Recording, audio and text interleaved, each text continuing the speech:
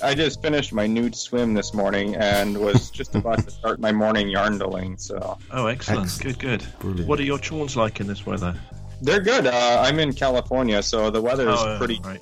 They hold up really well with a good oiling every so often.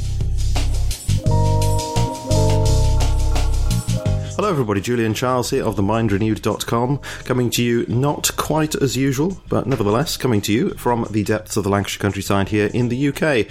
And welcome back once again to our ongoing movie roundtable series here at TMR, in which we are continuing to discuss films that have some relevance to the themes explored on the show over the last several years, such as so far, I'll go through the list again because it's not that long, not really that long yet, we have discussed The Brotherhood of the Bell, Batman the Movie, 12 Monkeys, The Illustrated Man, Silent Running, and last time, The Insider. This time, number 7 in the series, we're going to be talking about the film The Shout, from 1978, starring Alan Bates, Susanna York, and John Hurt, directed by Jerzy, can I say this word, Skolimowski, often referred to as a horror movie, but I don't know whether I'm too happy with that characterization, just because that sort of implies to me lots of blood and gore and, I don't know, a plot designed just to freak people out, but not so with this film. The Shout does, of course, involve occult powers or claimed occult powers, that kind of thing. It's pretty creepy throughout, but it's a lot more than just that. It's a really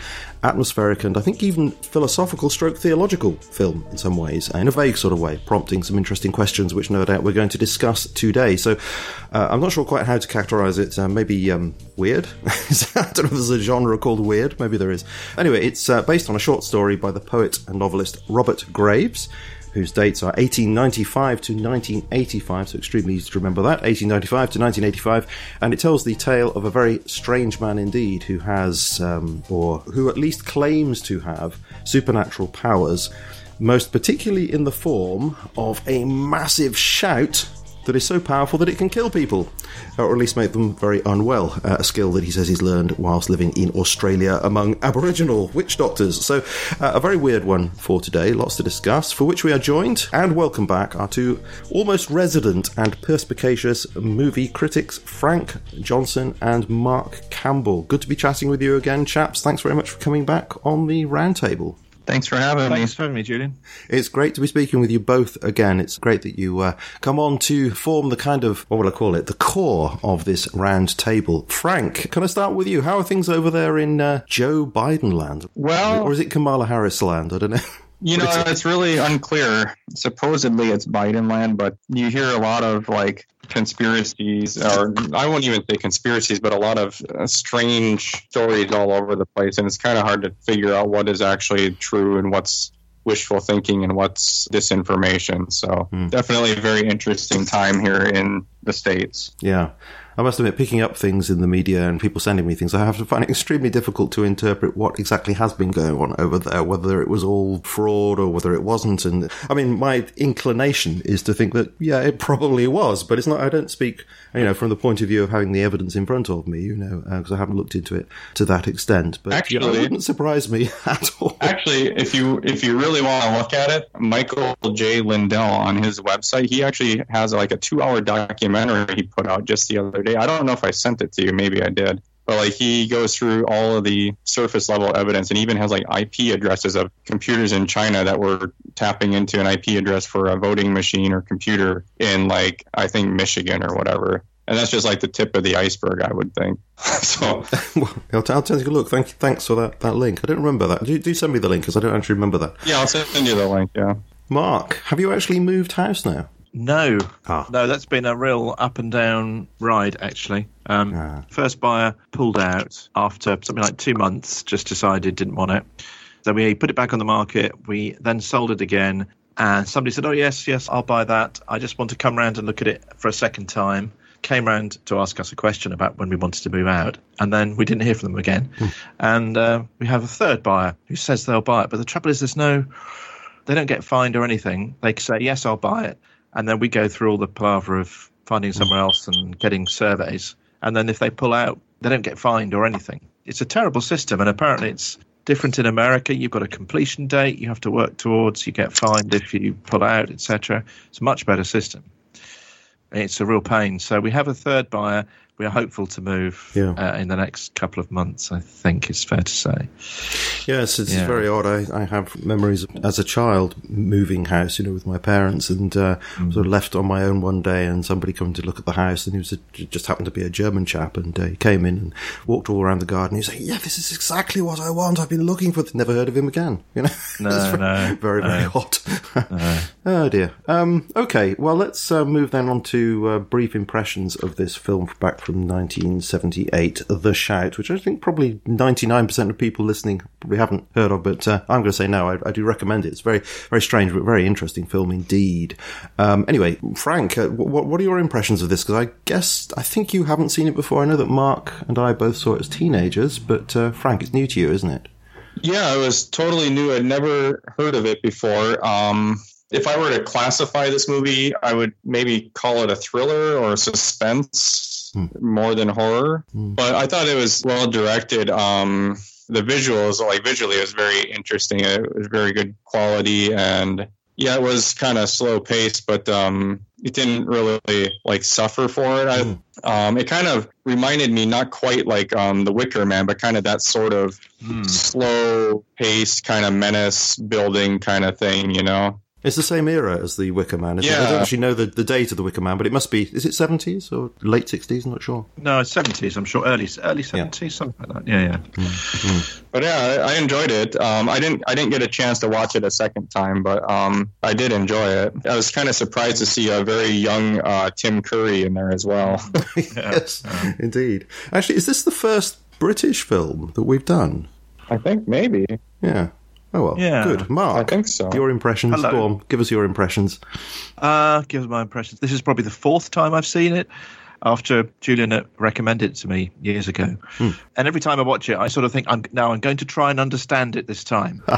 And the clues are there, and I never do.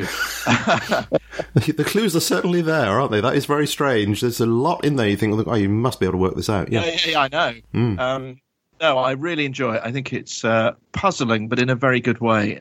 It's all about characters. The three central characters, the couple and Alan Bates, are fascinating. I love the sense of location. There's an atmosphere to it that is hard to put into words. I love that. And it reminded me, actually, like you, it reminded me a bit of The Wicker Man when I was watching it this morning. And also Straw Dogs in a funny sort of way. Have you seen Straw Dogs, either of you? I haven't. No. Because you've got the couple moving into a cottage. Although this film doesn't have the sense that the villagers don't like them, but there is a sense that this couple have moved in. The man is rather ineffective and cuckolded, and that's very much Straw Dogs. And there's a sort of, again, a sense of the atmosphere being almost one of the characters, the location. It's a sort of this remote British, almost folk horror. And I agree, it's not a horror film as such, but there's a sort of an odd atmosphere conjured up, which is, I think, very much the British folk horror tradition, which is based on the environment, the location that you're in. So that's kind of what the film, means to me when I watch it. Because that farmhouse, or whatever they live in, is incredibly isolated, isn't it? And they must have tried to find the most isolated place they possibly can. Yes. So that in itself is a bit creepy. And then for a character like this, Alan Bates' character, to descend upon that household is even more creepy, isn't it? Because there's nobody else to turn to. Yeah. I find myself looking at the screen, even though it's slow-paced quite a lot of the time, I find myself grabbed by it and just looking at it with a sort of serious stare all the time. Yeah. I suppose my mind is trying to make sense of it with all these little clues, and it's an odd experience watching it. Well, you say it's slow-moving. It is in a way, but it's also punctuated by moments of action and odd shots and odd sequences and things, boom, boom, that never let you sort of relax. Yeah, that's what kind of makes it interesting to me, is although it's slow paced, there's some shots that are weird, and just very unique way they shot it is just very you want to watch it, Yeah. Actually, you just reminded me, some of the flashbacks or flash forwards are incredibly brief, aren't they? You'll suddenly see a cricket ball hit the wicket, just like that, and then it's back to a different time zone. That's very odd. But yeah, that all helps to get your imagination going. And yes. And it makes sense with it. We'll have to explain what's going on with that, but it does make sense with it. And I think it's all about sex. Am I allowed to say that? That's. I'm not sure it's all about that, but yeah, it's a big part of it. No, there's a heck of a lot of undercurrents of sexuality going on. That's true. There is, definitely. Yeah. And of course, magic, whatever that means, is a big part of it too. We'll come to that when we explore the themes and the possible meanings of this. Right, shall I run through my plot summary, which I said before we started recording. I said, I'm sure this is going to be a fairly straightforward plot one, this one, because I have this sense that it unfolds quite slowly, so there must be just a few things to say. But when I started to put it down, I've got a whole page here, so I'll just go with it. All right, so my summary for today. The film starts with a... Sorry, are you there? I think I heard a squawk. Yeah, sorry. A bird just flew by my window. Okay. Ooh, I'm sure that's an omen of some sort. To add to the unsettling atmosphere, Yes. Oh, dear. Okay. Sorry. No problem. I feel unsettled now. I'm sure it means something. The film starts with a Citroen's 2CV driving along a Devon country lane in the rain. So there you go. Can't get better than that. I love that opening. After which we see a woman who is unnamed dressed as a care assistant, and she's going in to unveil the dead body of a man who's lying on a tabletop in the dining room of a psychiatric hospital.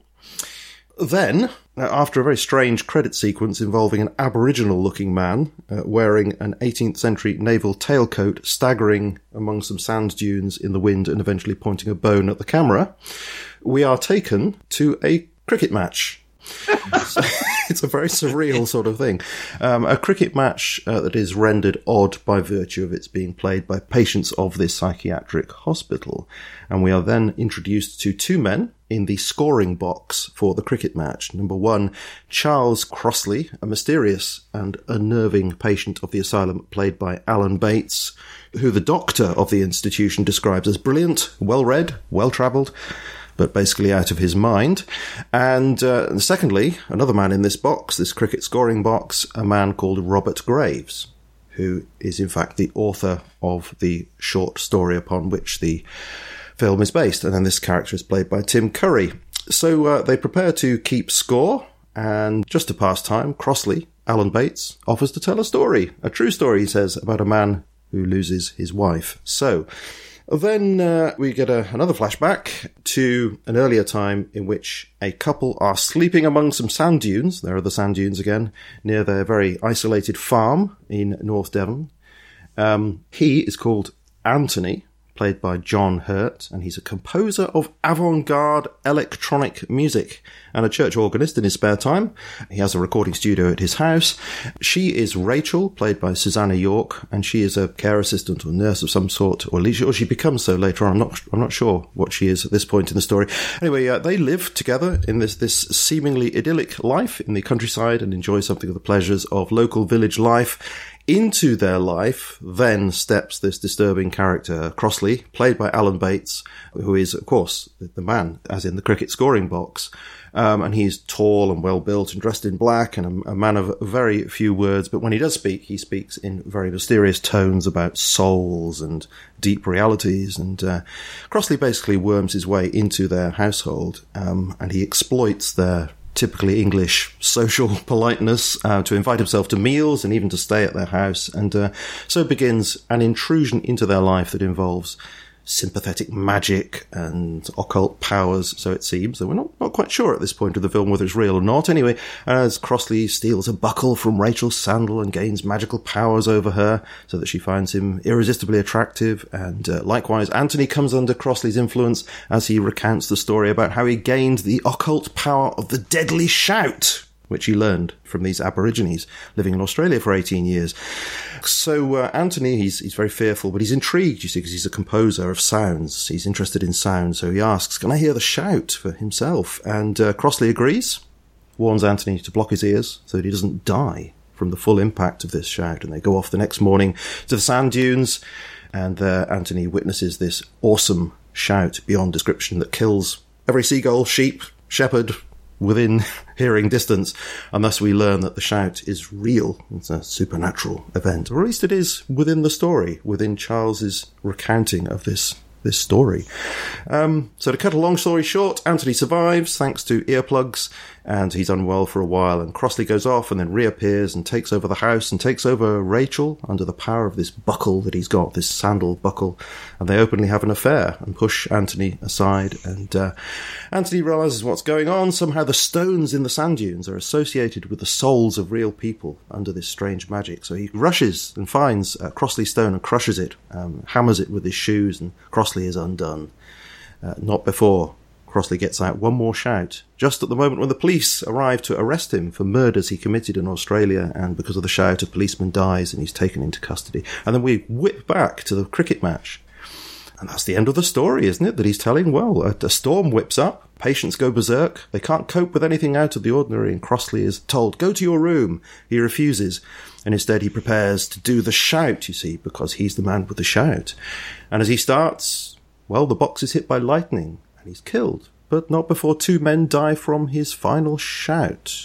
Or do they? Or are they killed by lightning? We're not quite sure. And the film ends as it started, with Rachel, she's now named Rachel, unveiling the three dead men's bodies and finding Crossley and removing the sandal buckle from his neck as he lies on the table. After which the Queen enters and sits at the end of the room having a cup of tea, which is very strange. But anyway, that's it. Do you recognise what I've just said, chaps? Or am I talking about a completely different film? Now that you've explained it, yes. Yeah, I think so, yeah. There's a lot in there, actually, much more than, as I say, I realised when I started putting those notes together. You could sort of unpick almost every sentence you said and talk about it. So, yeah, there's a lot going on, as it were, in it, yeah. Absolutely. Okay, well, we'll come back to the convoluted, as it turns out, plot in a minute. Let's talk about the actors, etc. So we've got Alan Bates as Charles Crossley, we've got Susanna York as Rachel Fielding, interesting names, something to do with cricket, I don't know, and John Hurt as Anthony Fielding. We've got a load of other people. Jim Broadbent gets into everything, even back in 1978, it's incredible, as the fielder in The Mud. We've got Tim Curry as Robert Graves, the writer of the story himself, and a number of other people in here. And I just thought that perhaps the three, obviously, we'll talk about, but maybe mention something about Jim Broadbent, because I think he did such a great job. Anyway, Alan Bates, Crossley, the weirdo with a shout. Any good? What do you reckon? I think his performance was really good. He definitely comes off as very unsettling and unhinged, and but yet still, he definitely portrays this very worldly and educated guy, but with kind of an unhinged mental instability. So I think he definitely plays that really well, and the way he's able to like charm and manipulate his way in is very maybe Silence of the Lambs kind of like he's able to like charm people even though he's really this nasty, horrible guy, you know.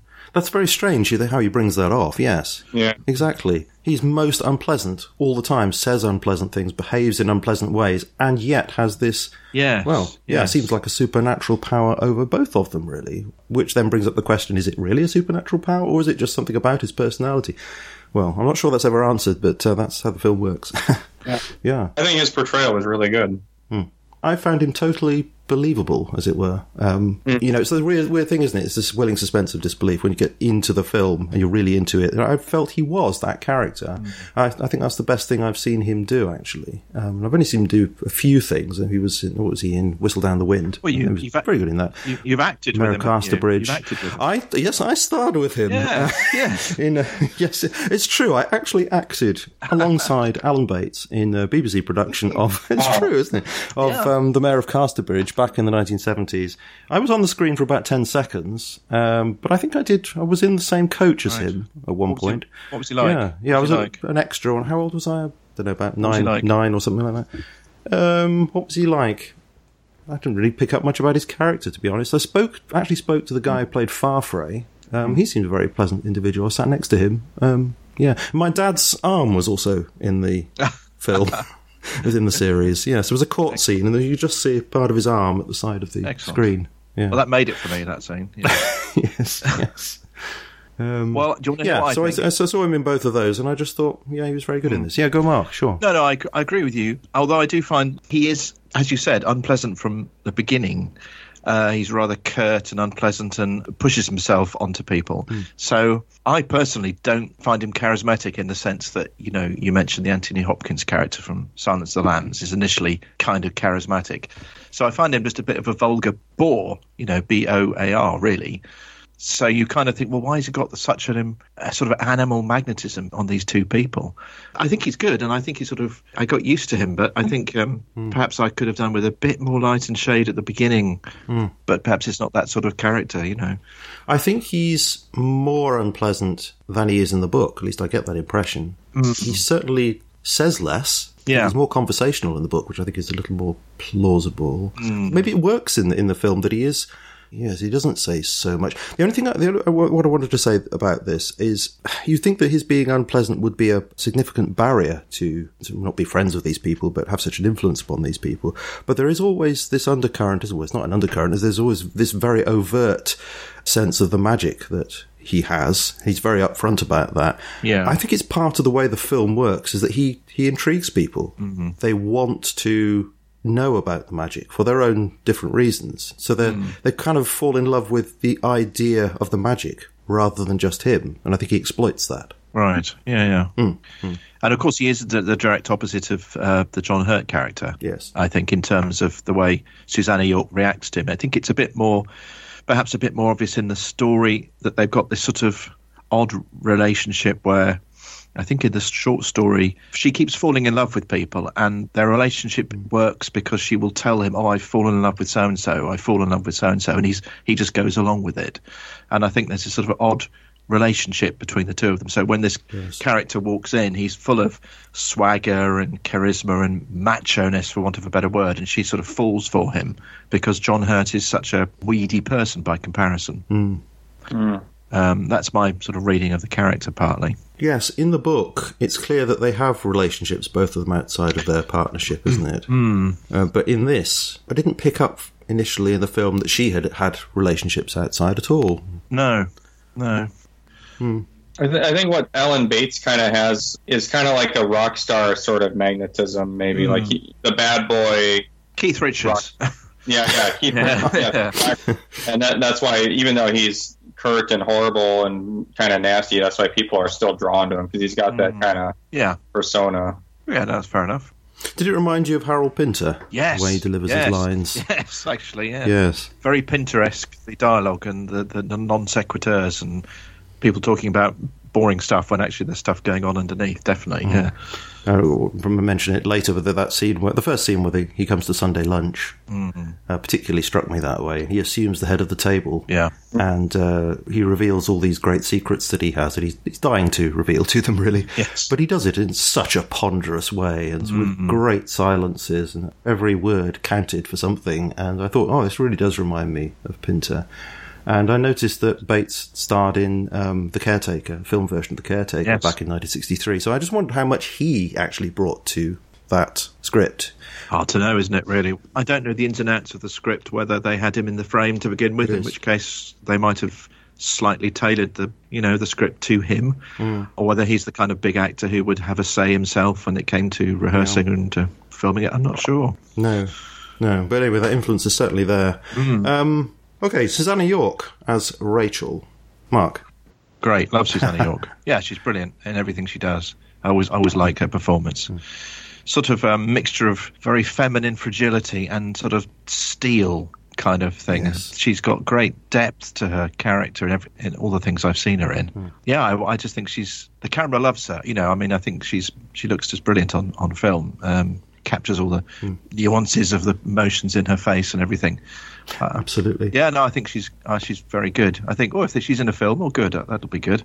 Yes, it's interesting you say that. I think of her as, her face is quite static, really, I find, much of the time. And therefore, the slightest movement, of an eyebrow or a lip or whatever, means an awful lot. And so she's ideal for movies, because you can get right close up, can't you? And yes, that seems to be the way she worked. Lots of close-ups, lots of really, really, close-up, tight-up close-ups of all of them.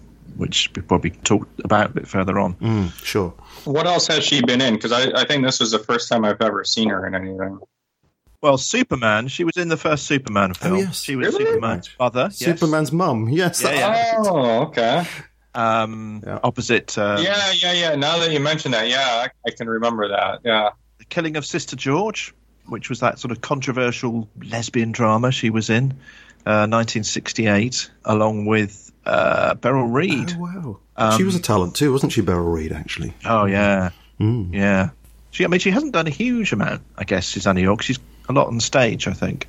Do you know, I didn't know that she died. Oh, no, has she? Yes, about 10 years ago or so. I didn't realise. I mean, it was one of those things where I thought, oh, yeah, Alan Bates is gone. John Hurt, yeah. So I thought, I wonder if Susanna York's still with us. And I checked her Wikipedia page. And no, she died from cancer about 10 years ago or so. Yeah. So Jim Broadbent's still with us. I was quite impressed. A young Jim Broadbent there as a psychiatric patient, wallowing around in the mud. But he did a really good job, I thought. Have you seen his credit? How he's credited on Wikipedia and I think on the film as well. In a cowpat? Fielder in cowpat. Cowpat, that's right. Yes, that must have been in the Wikipedia thing I saw, yes. Yes. Oh, dear. Very thin, isn't he? Very thin compared with how we imagine him now. But you can see the talent, can't you? Yeah. He puts everything into that, even though he's just smearing mud on his belly. He whips his clothes off at the end, doesn't he? And jumps around in the rain. That's him. That's him. Yeah. And he's one who dies at the end as well. He's one of the 3 men to die, isn't he? Oh, yes. Either through the lightning or the shout, we don't know. I was wondering, does that him at the end ripping his clothes off and in the mud and whatever, does that count as a nude swim? Yeah, I think so. Yeah. Well, it has to somewhere or other, because we cannot discuss this unless it falls into that category of the nude swim. No, exactly. Well, John Hurt in the bath later on, surely that must count. Mm-hmm. That's true. And Susanna York, yes, that's right. Yeah. Well, male nude swimming is the theme, is it not? So. I've forgotten. Yes. Right, okay. Oh, dear. But is being in the bath really a swim, or is it symbolic of a swim? See. Well, there are moments in the bath when you're floating, so perhaps that could be a swim. Yes. Yes, I think it counts. Yes. It counts. Oh, dear. Had you heard of Jerzy Skolimowski before? I have to confess I hadn't. No. This is director. No, first time. Okay, so he's a Polish director, actor, screenplay writer. I think is it Jerzy Skolimowski? He's also famous for the film Deep End, which I have recorded but not seen. He was in Mars Attacks. Who's what, sorry? He was in Mars Attacks. Attacks. Oh, was he? Yes. Oh, okay. That's why he's credited as playing Dr. Ziegler. Have you seen it yet, Julian? I have not. I saw the beginning, but got distracted by something. I've still not seen it through. Sorry. I think he works with Pierce Brosnan in the scenes together. They're scientists, actually. I recognise the face, but that's all I know of him. Okay, so what do we think of the general direction, production, atmospheric, long scenes and long walks and close-ups for expression, that sort of thing? Do you think it all worked? Yeah, I think it did. I don't watch a ton of horror movies, but, here in America, the last, 20, 30 years of horror movies is all about just stupid people making stupid decisions, and you get a jump scare all the time, and that's horror in America. And this is definitely a different type of horror and suspense. It's kind of psychological horror. Yeah. There are no jump scares at all, are there? I can't think of anything that made me react like that. That makes it all the more unsettling, as you just see that this one guy who's just, for the most part, an ordinary kind of scummy guy who may or may not have a supernatural shouting power, Just the way he's able to worm into somebody's life like that is scary. I think the way it was shot, there's movies where slow pacing kills the movie, but this isn't one of them. This is like the slow pacing where it builds up the tension, And I think that was maybe one of the reasons I couldn't watch it all in one go. I had to watch it in a couple of goes because the pacing just builds tension, really thick tension for me. Yeah. Yeah, it's that long walk leading up to the shout. Yeah. How long does that go on for? It's incredibly long, isn't it? And the only thing that happens is that the John Hurt character gets stitched. Like, oh dear, I've got stitched, just wait for me. And because he doesn't wait, so then he carries on walking. I think, well, nothing's happening here, but strangely enough, I'm carried along for, 5 minutes? Yeah. Just walking. Incredible. That's the other thing that bugs me about a lot of movies today is you have a cut every second or two, or they change the viewpoint so often that when you go back and watch an older movie like this, the longer shots really kind of let the film breathe and kind of live, and you don't feel jerked around. Sure. That business about the scene constantly changing, that really hit me with one of the Bond films. I can't remember which one it was. Not the last one. One of the Daniel Craig ones, anyway. And there was a long sequence, a chase sequence, and there were so many cuts of different angles. There was so much going on. I literally thought, I haven't got a clue what's going on here. They overdid it to that extent. I reckon that might have been Quantum of Solace. It could have been, because early on in that, it's just bam, bam, bam. And it's a blur. Yeah. I mean, cinema should be about storytelling, and every shot needs to be there, and that was just bang, bang, bang. And as you say, if you don't know what's going on, you sit back and you don't take any interest in it. You need to be invested in the character. It doesn't matter what film it is. And I think nowadays, as Frank rightly says, I don't know whether it's a lack of confidence, a lack of artistry, but they think the audience is going to be so bored after a second that they just cut. And some of the best films I've seen have said, no, let's assume the audience can go along with this. And, there's a film called The Quiet Place, which is a sort of psychological, tense horror film. And the shots go on for as long as they need to go on for, because they assume the audience is invested in the story. And I think it's probably a lack of confidence, but they've got a weak film, a weak script, and they think the only way they can keep this interest is bam, bam, bam, bam, Quiet Place, is that the one with the aliens that can hear it sound? Yes. Yeah, that was good. Yeah, amazing. But I mean, I think the best films are the ones where the filmmakers actually think, well, the audience is quite intelligent. Yes.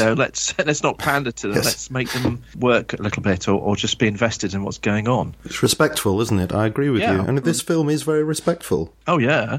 It is an intelligent film. There's no doubt about it. And it assumes that the audience is enjoying it. In a questioning and intelligent way. Certainly. Not sure about the music though. You don't like the music? I'm not sure I do, really. I know you do, Mark.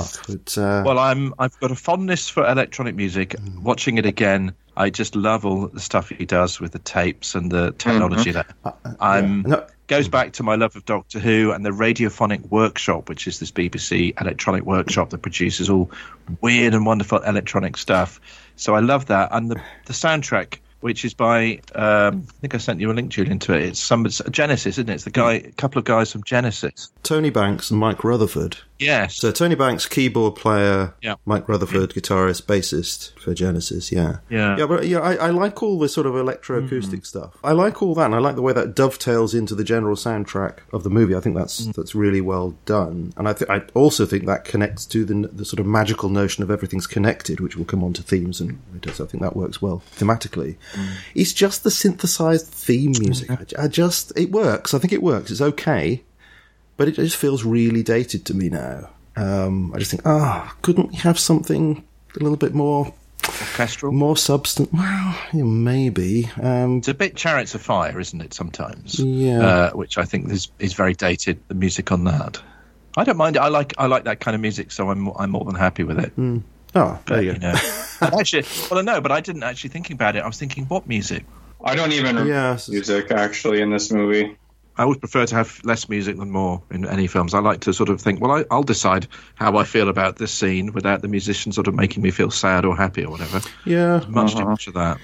I don't know. You just think it's a bit weak? Yeah, I think I do think it's a bit weak, yeah. Just that aspect of it. But as I say, I like the way the sound effects are used, because he's doing this music concrete. He's that kind of composer where you find sounds and then you manipulate those. You don't create them electronically to start with. You record them. You find them in the real world and then you use them. And so I like the fact that he had this studio in his house. Yes. And then those sounds were dovetailed into the general soundscape of the film. So, for example, to have a bee in the garden when she's doing a little bit of gardening, and then you find that he's got a bee in the studio he's recording, and things like that. And it then makes you wonder whether the rain that we heard at the beginning isn't actually part of the music, It's not just the sound. Yeah, so I like the sort of philosophical approach to it. And of course he tries to recreate the shout, doesn't he, towards the end? Yes, he does. Yes. Using all his technical stuff, and he can't do it. Which is why he's interested to find out the shout, isn't it? And he even has a Francis Bacon picture, doesn't he? A reproduction of it in his studio, which is one of the Screaming Pope pictures. Yes. So he's obviously looking for the ideal shout even before he meets Crossley, which is weird. Yes. Weird coincidence, or is it a coincidence? Yeah, is it fate? Yeah. And it's funny, Frank, you mentioned those sort of no jump scares. I watched it today again, and of course that whole scene when he's leading John Hurt up to the sandbags is incredibly quiet. And so I'm sort of turning the sound up and quite high. And I've forgotten how loud the shout is. And it makes me almost jump. I knew it was coming. Yeah. my 16, 17-month-old toddler sort of looked up and sort of made me... I felt a bit bad about that. But imagine seeing that at the cinema. It would have blown you away, I think. It would have been incredible. Yeah, probably. So I know what you mean, but that moment did make me jump, even though I knew it was coming, oddly enough. Well, that brings me on to talk about any particular scenes that jumped out for us. So we'll start with the shout scene itself. And I didn't have the sound right up like you did, but I was a bit underwhelmed by the shout itself. Turn the sound up. Yeah. I mean, the content of the shout, I mean, it seemed to me to be just basically a loud shout plus sort of windy sounds. And I just thought, couldn't you have done something more creative? You're expecting this to be something absolutely extraordinary, and it is just, it's just a big shout. Yeah. And it doesn't last, it feels like it's over very quickly as well. The only thing that really, I think, that made that scene work really well, the long walk up to the absolutely perfect spot to do it. It's just like in the short story. Sandbank at a high level and all that sort of thing. And of course, the fact that animals die. You've got these sheep falling over, dying, and then you see the girl dead, and unfortunately the shepherd has also died. That all worked brilliantly, I thought. But the shout itself, I just thought, couldn't you come up with something just a little bit more creative than just, I didn't notice a girl dead. Which girl dead? Gull. Seagull. Oh, the gull. Sorry, I thought you were thinking... Nigel. Yes, St. Trinians. One of the girls. Yes. No. The girls. Crossley himself picks up a dead seagull, doesn't he? Yeah, Clearly was flying by at the time. Any scenes that jumped out at you? Metaphorically, that is. Not for me specifically. I thought just as a whole, I mean, it was good. I would say if I had to, forced at gunpoint to choose one, I'd say the thunderstorm at the end was really kind of cool. Just the sudden downpour of rain and the lightning and stuff was cool.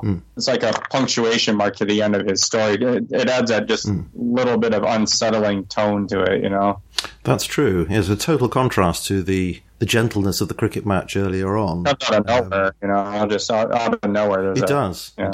It's introduced, isn't it, in order to introduce the lightning, which then becomes this big question mark at the end. Did people die because of the shout, or did they die because of the lightning? And that's what it's there for. But it's cleverly done. You don't feel like it's just set up for that. It's a dramatic change of scene that has consequences and all going berserk. And this is where, of course, we get Jim Broadbent going berserk in a very great way in front of the screen. Going back to that, the first cricket match, the first part of the cricket match where it's all nice and sunny, one thing I really liked about that is when they were setting up before they started playing, was the way all these elderly men were arranging deck chairs, and muttering amongst each other and chuckling, and they were acting in a slightly confused way, and there were sort of shots of cows and peacocks.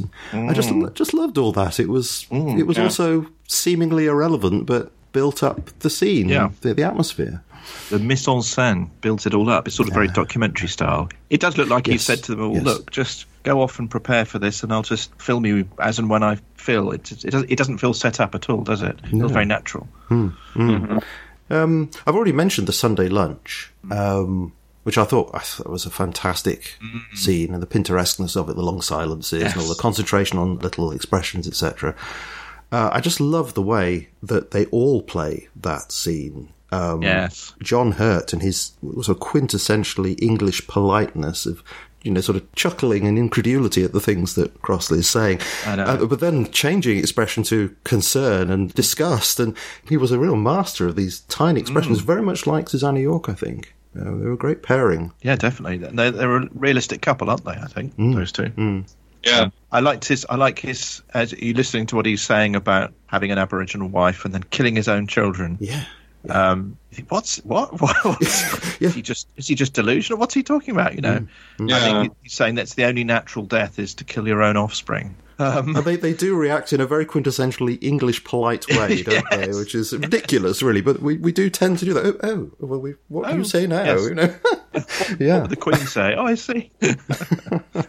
Yeah. I've got a note there. I made sort of lots of notes, and there's after all this, when he's talked all this story and I've talked about this Aboriginal person, I think waving his pointing bone around, and then John Hurt says, "Well, where would he get hold of a tailcoat?" And that's all he says. That's only sort of comment. That's the only thing he really understand. Brilliant. And also he mentions in that it hadn't rained for I think he says for 4 months. So basically, this guy comes and does a sort of rain dance. And I don't know if you've seen a film called The Last Wave by Peter Weir, Australian director. No. No, it's an incredible film. Very, very similar atmosphere to this one.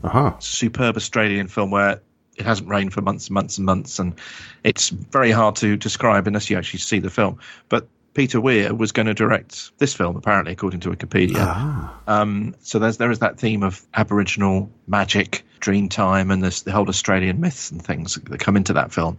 And I was strongly reminded of this film. And Picnic at Hanging Rock, again, actually, very similar atmosphere to this one, I think, in terms of the atmosphere of the location and the isolation and the music. Right. But yeah, that scene is good when he starts talking like that, because you'd think, how would you? Well, I'd be on the phone to somebody. Come and get the police. Yeah, all right, yes, indeed. Yeah. I mean, some of the stuff he comes out with is truly horrific. Yeah. And he does it in such a calm way, doesn't he? Yes. As if it's just completely normal for him, and anybody should listen to what he's saying. Yeah. And I found that actually some of this does comport with what Sir James Fraser wrote in his book, The Golden Bough, which was written back in 1890. So it's quite possible that Crossley, the character Crossley, could have read this stuff. He's supposed to be well read, isn't he? So he could have read that and be making all this up. Yeah. Or indeed he could have gone to Australia and experienced it. So, I mean, he talks about some witch doctor, because they wanted rain, as you say. So this witch doctor sort of cut his stomach. And he talks about psychic surgery as well and things like that. But let me just quote here from James Fraser, from The Golden Bough, 1890. Scottish anthropologist. This is from Chapter 3, Section 3, where he's talking about contagious magic, and he has an Australian example here. Quote, in time of severe drought, the Dieri of Central Australia, loudly lamenting the impoverished state of the country and their own half-starved condition, call upon the spirits of their remote predecessors, whom they call Muramuras, to grant them power to make a heavy rainfall. A hole is dug about 12 feet long and 8 or 10 broad, and over this hole a conical hut of logs and branches is made. 2 wizards, supposed to have received a special inspiration from the Muramuras, are bled by an old and influential man with a sharp flint. After the rains have fallen, some of the tribe always undergo a surgical operation, which consists of cutting the skin of their chest and arms with a sharp flint, etc. Absolutely horrible. But, but Robert Graves, presumably as a literary man, will have read that book. So, substance comes from there. I mean, a lot of the stuff about magic that Fraser talks about presumably comes from there. But I just wonder whether Crossley himself, as this well-read man, this could be part of the myth that he's creating for himself. He might have read the book and creating a totally false story as he narrates it to the character Robert Graves in the counting box. It could all be made up. Well, he said himself, doesn't he? The only way to make the story truthful is by changing it all the time. Yes, by lying, basically. Yes. Because that retains the truth. I mean, I made a note on the short story, and it's, when I say my story is true, I mean I'm telling it in a new way. What does that mean? That's kind of part of the storytelling tradition. Like, if you go and see, like, an oral storyteller, that's kind of what they do, Yeah. So maybe he's just kind of maintaining that tradition of storytelling. But no, doesn't that sort of storytelling rely on consistency? Every time it said the same, isn't it? I mean, I don't know. I thought that was more the case. Whereas I'm not sure that's necessarily true. No, okay. You can have a core of a story that is true, and yet you can have peripheral things that are slightly different. Witness the Gospels themselves, Matthew, Mark, Luke, and John. Biblical scholars will, uniformly they will say, there's a core to that, and yet the different Gospel writers will write things from their slight different perspectives, etc. Q. Anybody walks down the road. I did this at school. I did an RE at school, and we'd each walk down the same corridor and come back and report what we saw. We all walked down the same corridor, and yet we all saw very slightly different things. So I think actually slight variation is part of the storytelling tradition. Yeah. So, but what I think is going on here, and we'll come back to this theme, is that Robert Graves, writing the story, is deliberately setting up this dilemma. Is Crossley saying, I'm telling you an absolute lie, or is Crossley saying, I'm telling you a story that's slightly changed, but it's true? We don't know whether Crossley's lying or not. And I think even in this statement, the truth has got to be alive so I can change it. Even this statement is ambiguous. We don't know whether it means I'm lying or whether he's being creative in the truth. Do you think that the shout itself perhaps should have been left to happen off screen, so even that we're not sure about? That would have been an interesting choice. Yeah. Because I don't know, because we're inside... Yeah, but I don't know, because we're inside Crossley... This is it, it's a story within a story, isn't it? So we're inside Crossley's story that he's telling inside this counting hut, the scoring hut. So the shout that happens in the sand dunes is entirely within that story. So I don't know whether it matters whether we heard it or not, really. I think perhaps it might have been better if we saw it but didn't hear it. Yes. That would have been cool. Yeah. And we saw the wind from it, or something like that. The effect, the sort of G-force on Anthony's face, or something like that. I don't know. We did see a bit of the G-force, but if that's all we saw, maybe that would have worked better. I don't know. It's a small point. It would have been an interesting choice to not show it and kind of leave it up to your mind. But then I think you might come away with this feeling like, well, what just happened? I mean, the movie already gives us anyways.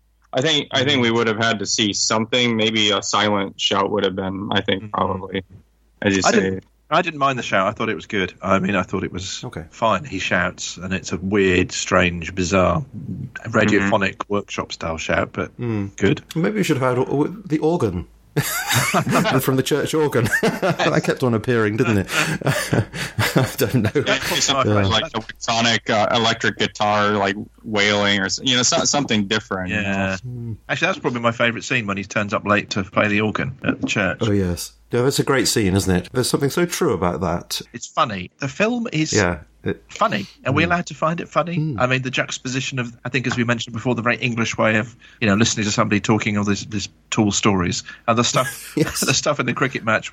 I think it's at the end of the cricket match, but this guy just falls in a chair and he just falls over for no reason. That happens right at the beginning of the movie, doesn't it? We go through all the story with Crossley, and then we see him picked up at the end, as if he's been left there for an extraordinarily long time. But like a lot of Pinter stuff, the caretaker and the birthday party, you're kind of tense and it's disturbing, but it's funny as well, and there's that sort of bleak, dark humour. Should I find this exchange funny, or is it dark, or it can be a mixture, can't it? Especially if you have somebody loopy like Alan Bates, you're kind of, should I find this funny, or should I take a step back and find it rather disturbing? Can you explain the scene where John Hurt comes up to him in the bedroom, and he's naked, I think, in bed, sitting in bed, and he says, "Oh, sorry." And he said, "No, come in."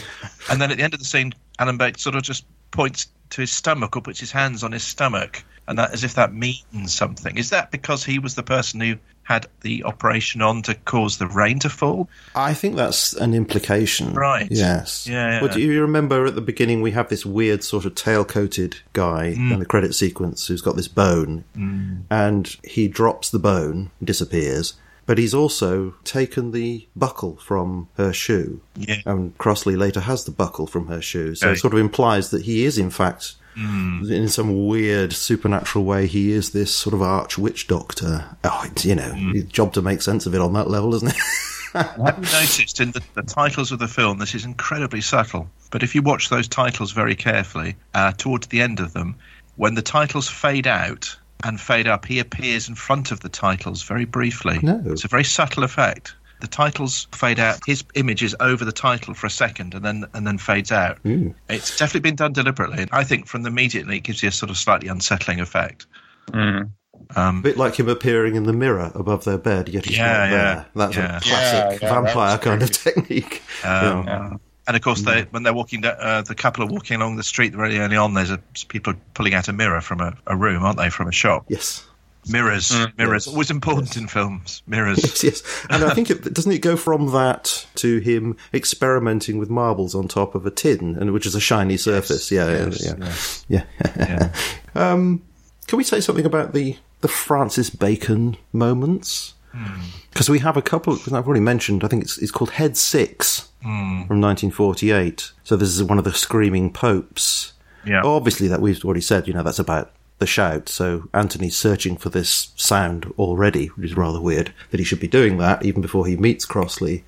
But then we also have this other reproduction of a painting by Francis Bacon, which is the paralytic child walking on all fours from 1961. Very disturbing, distorted image next to a window frame.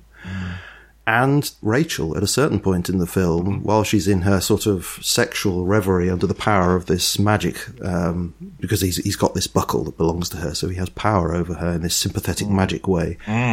She assumes that pose, doesn't she, for a couple of seconds? Yes. And we get black and white film just for a second, perhaps, to register that this is like a snapshot. And she's next to a window frame. And it's... Yep. What does that mean? It's a really creepy moment. Oh, it is, isn't it? Is it almost too on the nose, though? It's too obvious, isn't it? Oh, look, that's the same as the painting we saw. Do you think? Well, when I first saw it, I didn't notice. Oh, so maybe, seeing it time and again, maybe that sense of, it's too on the nose develops. But I think I think you'd have to do that for an initial audience for them to get it at all. And the reason it's black and white, I would suggest, is because the painting itself is inspired by the Edward Maybridge 19th century photographs that he took of people moving, and that they were black and white. Oh, okay. So it's almost like going back to the source. Because when I saw that, I thought, well, why is it black and white when we've already seen this painting and it's colour? So it's almost like going back to the source of the painting. It's a good moment, though. I agree. It's a creepy moment. Just wondering whether it's too obviously horror. I don't know. It's creepy. It's not horrific, though, is it? It is a sort of playing with your mind kind of thing. Yeah. Not sure quite what it means. Job to know what that means, but it certainly works. Well, it's very animalistic. It's a very animalistic, isn't it? Yes. I mean, yes, it is. It is. And the whole sexual thing, it's very animalistic, and she's naked, and she's sort of walking on all fours. It's like she's behaving like an animal, in animal state. Yes, and there's a scene later, isn't there, where she's clearly reduced to that, where she's kneeling next to him at the dinner table. Yes. Most extraordinarily disturbing, but brilliantly pulled off scene again, where she's sort of kissing his hand. She's like a dog next to him. Yeah. It's almost like she's not there, or she's totally caught in this weird magic. Yes. And she and Crossley are just openly having this affair, and Crossley just staring really coldly at Anthony, who is there just being polite gentleman again, trying to kind of make sense of the situation. But she's totally like she's possessed, really, isn't it? Yeah. She's reduced to this sort of... She's become a dog. It's weird. Become an object. An object, yeah, I agree. Yes. Yes, she has. The hairs on the back of my neck going off now. The only thing that's not consistent with the book, I think, there, is that, the Anthony character is sort of horrified by this. What do you think you're doing, sort of thing? And yet in the book, they have these extramarital affairs, and that's sort of part of their... it's an open marriage sort of thing. So would he have been that disturbed? I don't know. I mean... There is this sense that he's having an affair with the cobbler's wife, isn't there? Yeah. Why bother with that? Because nothing really happens with that. But I think that's there to connect with the book, that there is this infidelity going on. But I understood from the book that it was both of them, and they both understood that. So the fact that he's a bit sort of quiet about this and doesn't want her to know about the cobbler's wife is in certain ways different to the book. I mean, in many cases, it's very similar to the book, I think. But just these little tweaks that are different.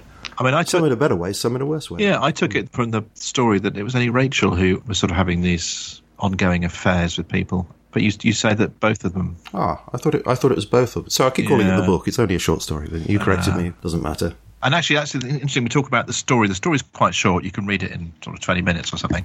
And the film is short as well. That's something we haven't mentioned. It's only an hour and 20 minutes. It's barely a feature film, like an hour and a half or so. And it's great because it packs so much in it when actually it's quite a short film. And it's nice. Yeah. It's only an hour and 20, but as you said, Frank, it's so intense. It's almost easier to watch it in two halves, isn't it? Yeah, you're right. It is short, but it definitely does not feel short at all.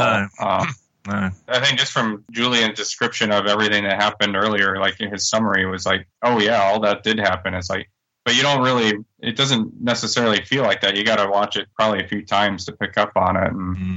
And, well, I just want to do the last bit, which is sort of themes and messages and trying to make sense of this.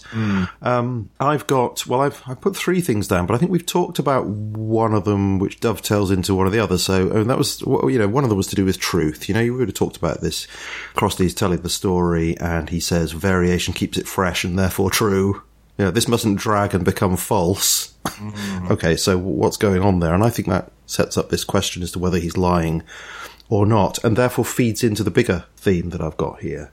I'll run it by you, see what you think. I think the main theme of this is belief and choice. That whatever you're choosing to believe, certainly about big themes, big spiritual themes, meaning of life and all that sort of thing, belief boils down to an existential choice. We can see the same evidence, we can hear the same testimony, we can look at the same data, but in the final analysis we do have to make a choice, a kind of act of the will. Are we going to interpret it this way or that way? Because everything in Crossley's story can be seen as just a figment of his imagination, or he could be telling the truth. How are we to know?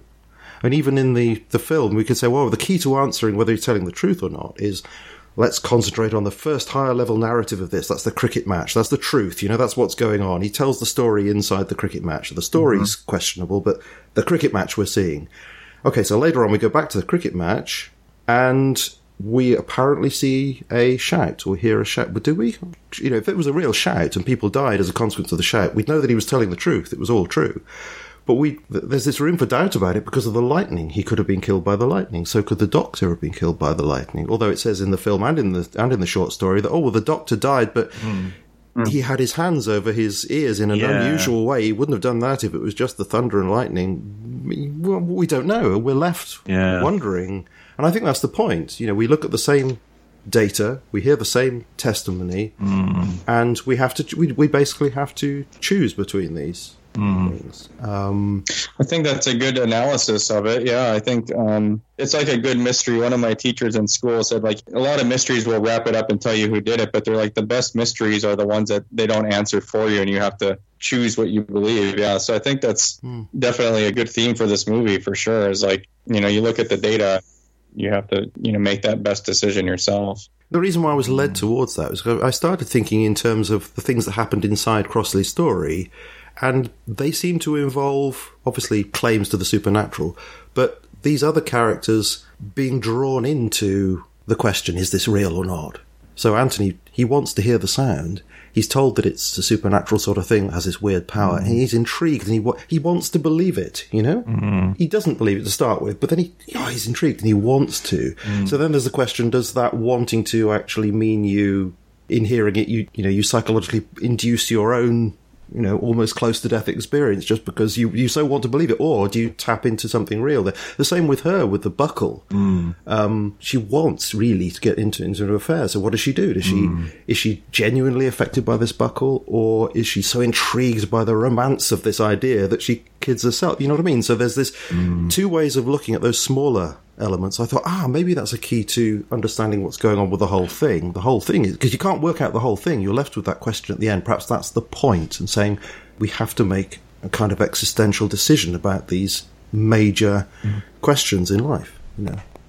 Have we even mentioned the stones? That's very odd. They're important in the story. They're more important in the short story, I think, than they are in the film.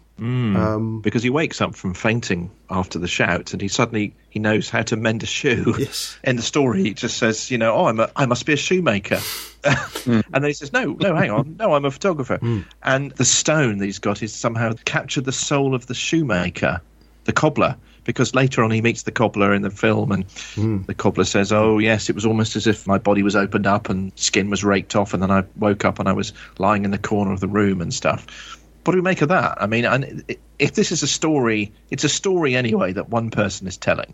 So the whole thing could be made up. Yes. But if there's some truth in it, what does this mean? Well, the thing that wasn't so clear in the film, and I don't think they made as much of it as they should have done, because, in the short story, there's a lot more explanation about the stones, isn't there? These stones weren't clearly representative of the people, whereas in the story they were. It was definitely this sort of sympathetic magic, this imitative magic, because this is what James Fraser says. There's a certain kind of imitative magic where there's some characteristic about the stone that clearly represents somebody. Now, that wasn't clear.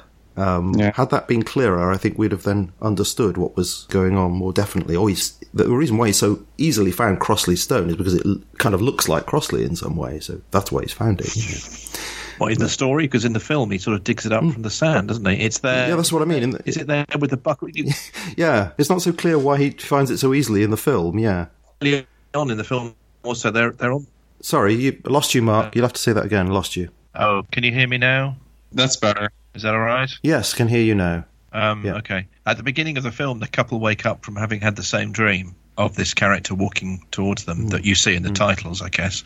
And there's that sort of pointing bone under the sand, isn't there, as well? Yes. What does it mean? What does it all mean? Well, I just think it's all part of this sort of sympathetic magic worldview that I reckon it's probably lifted from James Fraser's investigations and writings. And this is the world that is inside Crossley's head. Now, whether that's a true experience or whether it's just his story, I mean, it doesn't make any sense, does it? The magical worldview doesn't make any sense.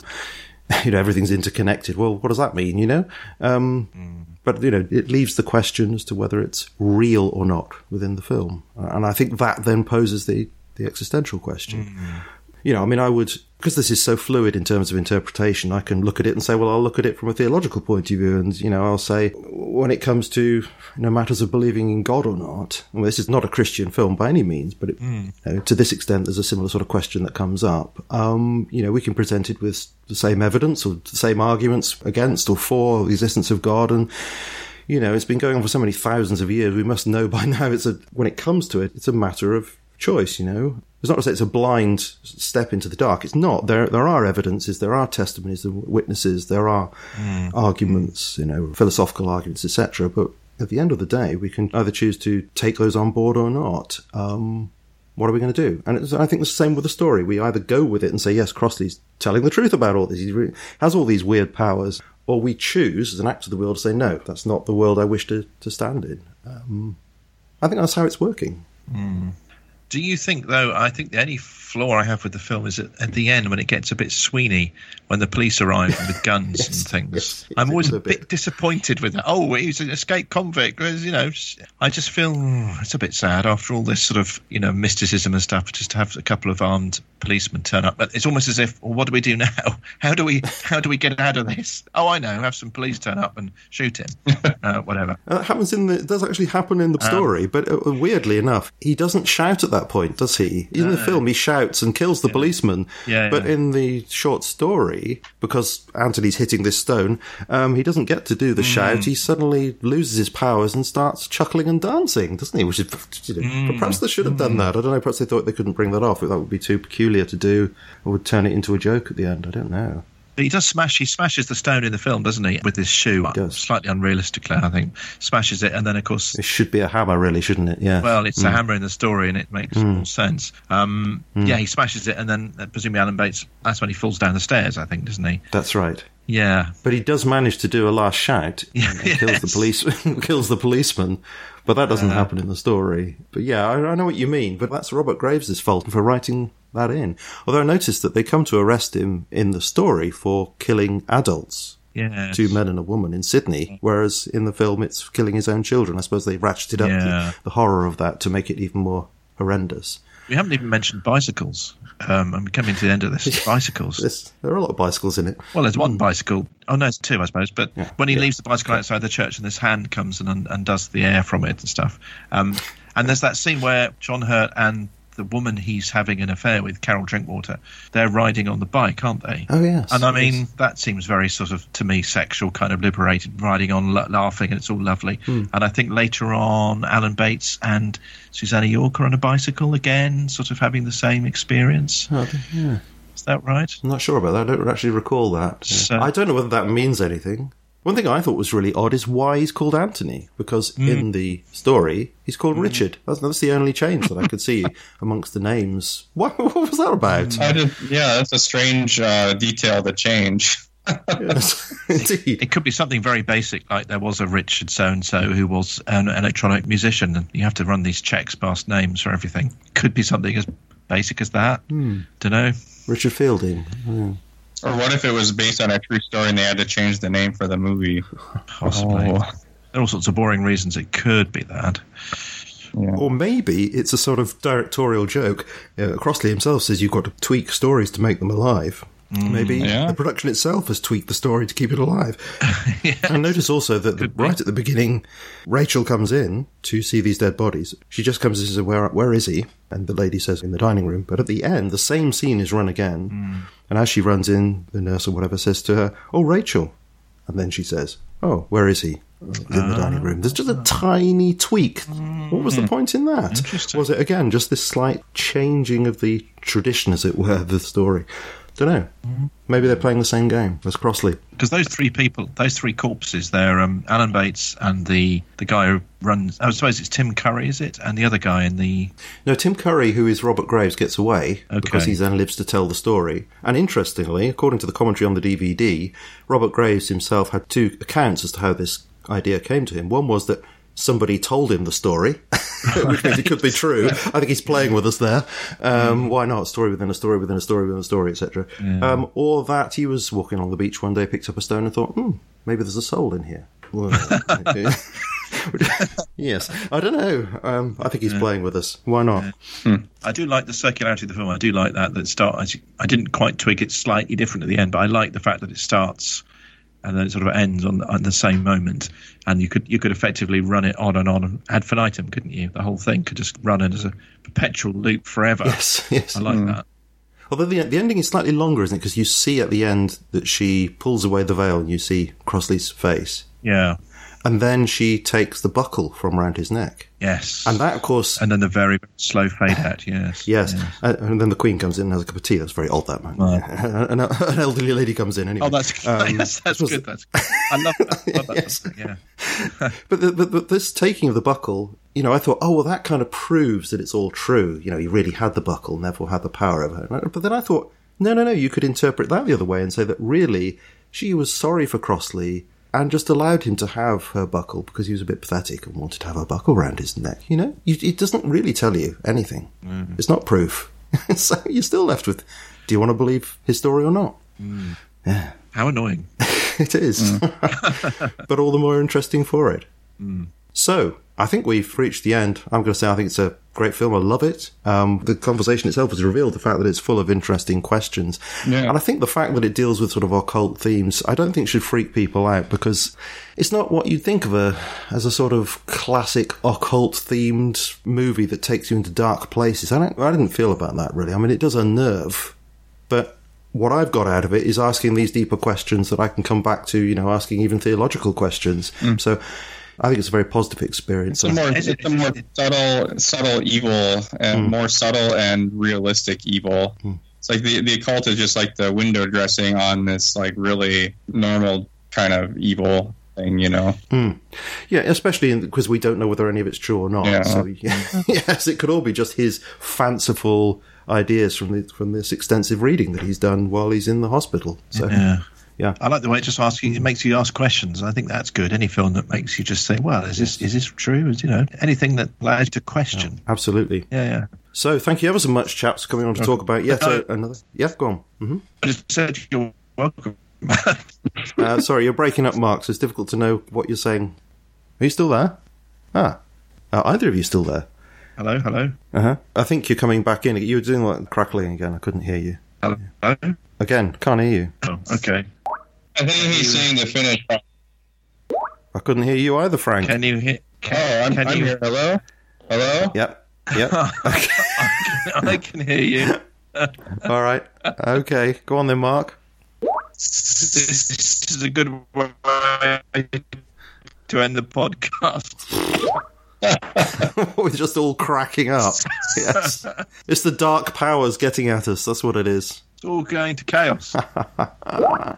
I'll probably leave all this in. It's so crazy. The supernatural shout has destroyed the show. Which one is that? Thanks, Frank. You're welcome. Okay, well, I'll just say, obviously recommended, so 1978, The Shout. If you can track it down somewhere in a DVD shop, a second-hand shop or something, do so because it's definitely a weird and appropriate end, huh? So was it supernatural or technical difficulties? Who knows? Anyway, thanks very much, chaps, for coming on. Great discussion. Enjoyed it very much. Thank you. Thanks, Julian. Okay. Bye, Frank. Bye, Julian. Bye, chaps. Take care, guys.